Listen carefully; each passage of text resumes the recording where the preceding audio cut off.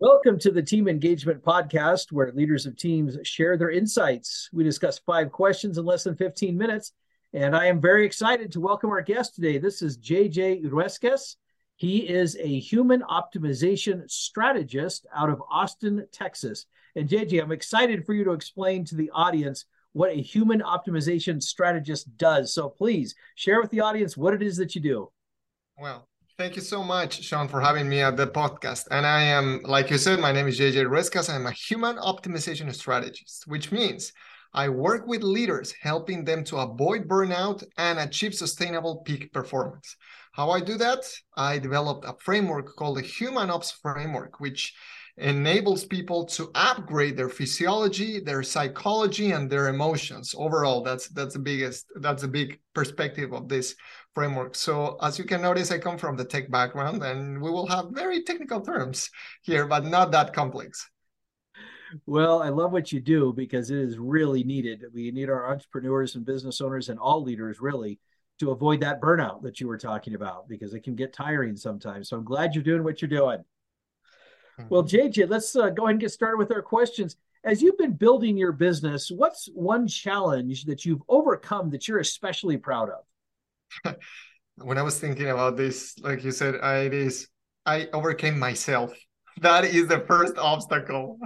And what I mean by this is that we as leaders, my theory is that we as leaders are the ultimate bottleneck of our growth in every single team. If we are not upgrading ourselves, like in this case, for example, the software or the apps or the hardware that we have, it's constantly upgrading. If we're not upgrading at the same rate, then we are impeding the constant upgrade or constant growth of our teams. So one of those things that I'm proud of is I started thinking so minimally. I was thinking in this small bubble, and that is what we call thinking inside of the box. Well, I later had to move into a bigger box. And then I realized that I was still in a small box for that new context, which for some people, they will say, oh, I'm here again. No, I said, wait a second. There's a bigger box. There's a bigger box and there's a bigger box. So the first limitation that I had is I was so bad at sales. Oh my God, I was so afraid of sales, right? So ashamed of sales. How can I sell? But Lay's like, no, I'm serving people. And if I'm not providing the service, I'm giving them I'm making them a disservice. So that was one of them. And from that point on, you can see how many other layers of self obstacles that I was able to conquer, and I still will. I still keep conquering them. Still more. I really love that because you're absolutely right. For all of us, and myself included, we run into the challenges that we place in front of ourselves. And so your ability to help leaders overcome themselves, I think is fantastic. That is awesome. Love it. All right. Question number 2. How can leaders help nurture and foster creativity in their teams? Well, first, not by saying be more creative. No, that actually causes the opposite, guys, just so you know. So one of the things that have worked for me over the years is giving the people space within their allocated time, giving them space during that allocated time to play, literally to play. What does that mean? And this one is, for example, something that comes from Google, is giving people, let's say, 10% of their time when they where they can play with any new technology, where they can try any crazy thing within realms of what is safe for their team, for their company, let's say, right?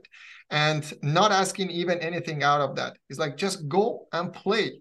And if you find something interesting, come back and tell us. Come back and tell us. I And like that. and Sean, I have countless of events when people came up with breakthroughs that they first discovered, and then I was baffled, like, well, let's go with that idea. I That's one. love that. We don't play enough, I don't think. I'm a big fan of playing. I do have to make sure I'm disciplining myself to get some work done, but playing is really important. It helps relax the brain and gets people to think creatively. I love that. I love that idea. I love that suggestion. And I hope that all of the listeners and viewers will really take that to heart because that is a really important part of fostering that creativity. All right, question number 3. How can leaders help build trust between team members? This one comes from Coach Bill Campbell. By the way, if you have not read The $1 Trillion Coach, it is a fantastic book. Do you know that one, Sean? I'm not familiar with that one, no. So Bill Campbell used to be a football coach, American football coach, that somehow ended up coaching Steve Jobs, Larry Page, Sergey's, and all the top-notch people from Silicon Valley. And he uses this technique that I use pretty much, that in the tech world, it's called pair programming. In the tech world, it's pair programming. But what I mean by this is getting two people that may not be totally related or working for a while, or maybe a new person and a senior, let's say, and getting them together to do shadow pilot work. What does that mean? You and I are tasked with this responsibility. So we're going to brainstorm around this, and one of us is going to take the lead on this one, and the other one is going to support, but at the same time. I know that for many leaders that is like a crazy idea, because two resources focused on one simple task, it's crazy. Nevertheless, the ROI here is more than just financial, because that's what creates the trust between those team members. And later you can say, okay, great, you have worked 1 or 2 projects together, now go and do your stuff. But what you're doing is that you're allocating and you're creating bond between them so that they can trust each other, and that's what allows communication to flow easily and avoids creating silos. So the strategy is called paired programming. Did I hear that? Paired programming, yeah, paired programming. And it's, in essence, getting two people to work together in defined projects, very defined projects. So they're kind of fighting through the same battle together, and that's where it's going to build that trust there. I like that. The Navy SEALs are called swim buddies, right? Oh, it's a great suggestion. Thank you. All right, question number 4. Share an experience that might be perceived as a failure, but you feel like it was a success. You kind of turned it into a win. This one, and as leaders, we would be nothing without teams. So a leader is a leader because it's a team behind this. And I remember years ago, I was leading a tech team, and one of the engineers, brand new engineer to the company, to the team, he was given a task to recreate something for one of the other teams that we were serving. And he somehow blow out something in production, like the entire platform. It was a software as a service platform. He blow out the part that massively impacted customers. So you can imagine how many calls we got and how many problems we had. Well, that thing, he was so ashamed. It was like his 3rd or 4th week, I guess, in the job.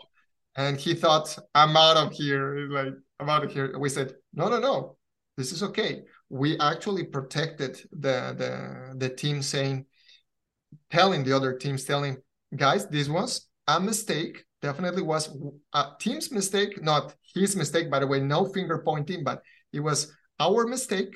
We own it. Now let us fix this thing first. So first things first, remediation. We remediated the problem. Customers were back to normal. And then that's when we got together. And like I said, no finger pointing. We said, what can we learn about this? What can we learn about this? And we realized that we did not have enough procedures or clear procedures, and even naming. And that's the reason he got confused. So it was something that could have happened to anyone.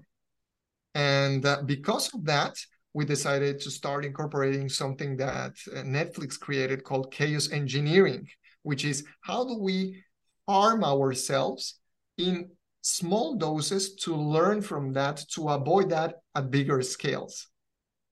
And thanks to that event is that it happened.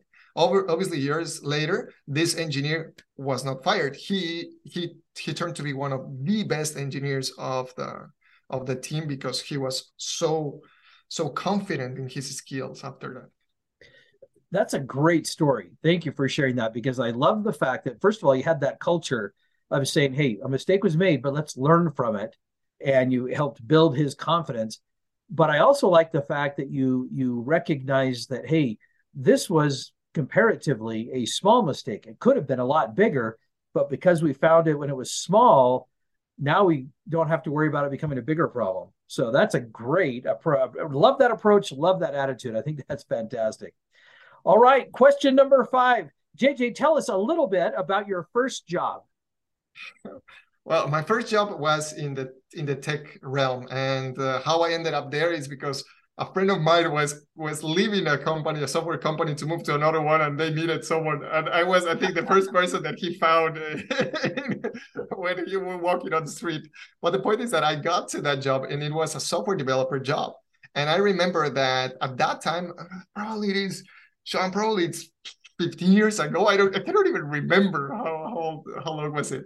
But we were trying to, and this one was in Bolivia, in South America, and we were trying to map out the constitution, the Bolivian constitution and laws, so that even articles can link to other articles. It was pretty interesting idea, because the jurisprudence, or the way that you interpret an article here, may conflict with other ones in other different laws. Think about here in the States, even things may change between the federal and the local, right? Mm-hmm. So at that time, it was a big deal at that time, and it was so tough to pull that off. So I'm not saying that we pulled that off. Actually, I think that I was the roadblock there.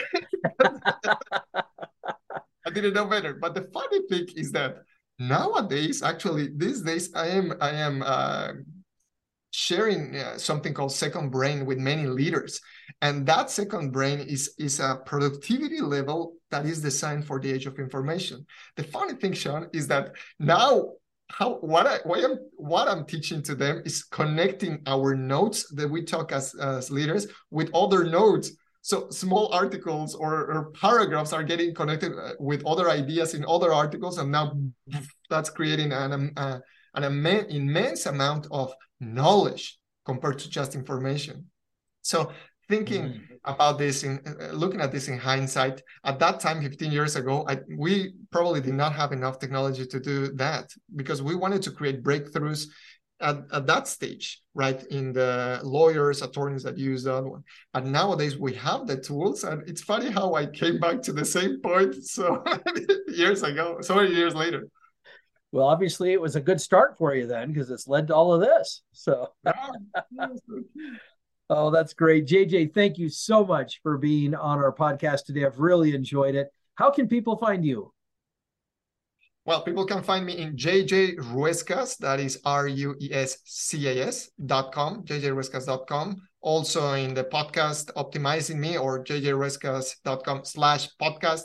You can check the content there. All the Instagrams, all the LinkedIn's, all the YouTubes, everything is under my name. And the purpose of my business, like I said, it is to help leaders avoid burnout and achieve optimal and sustainable performance.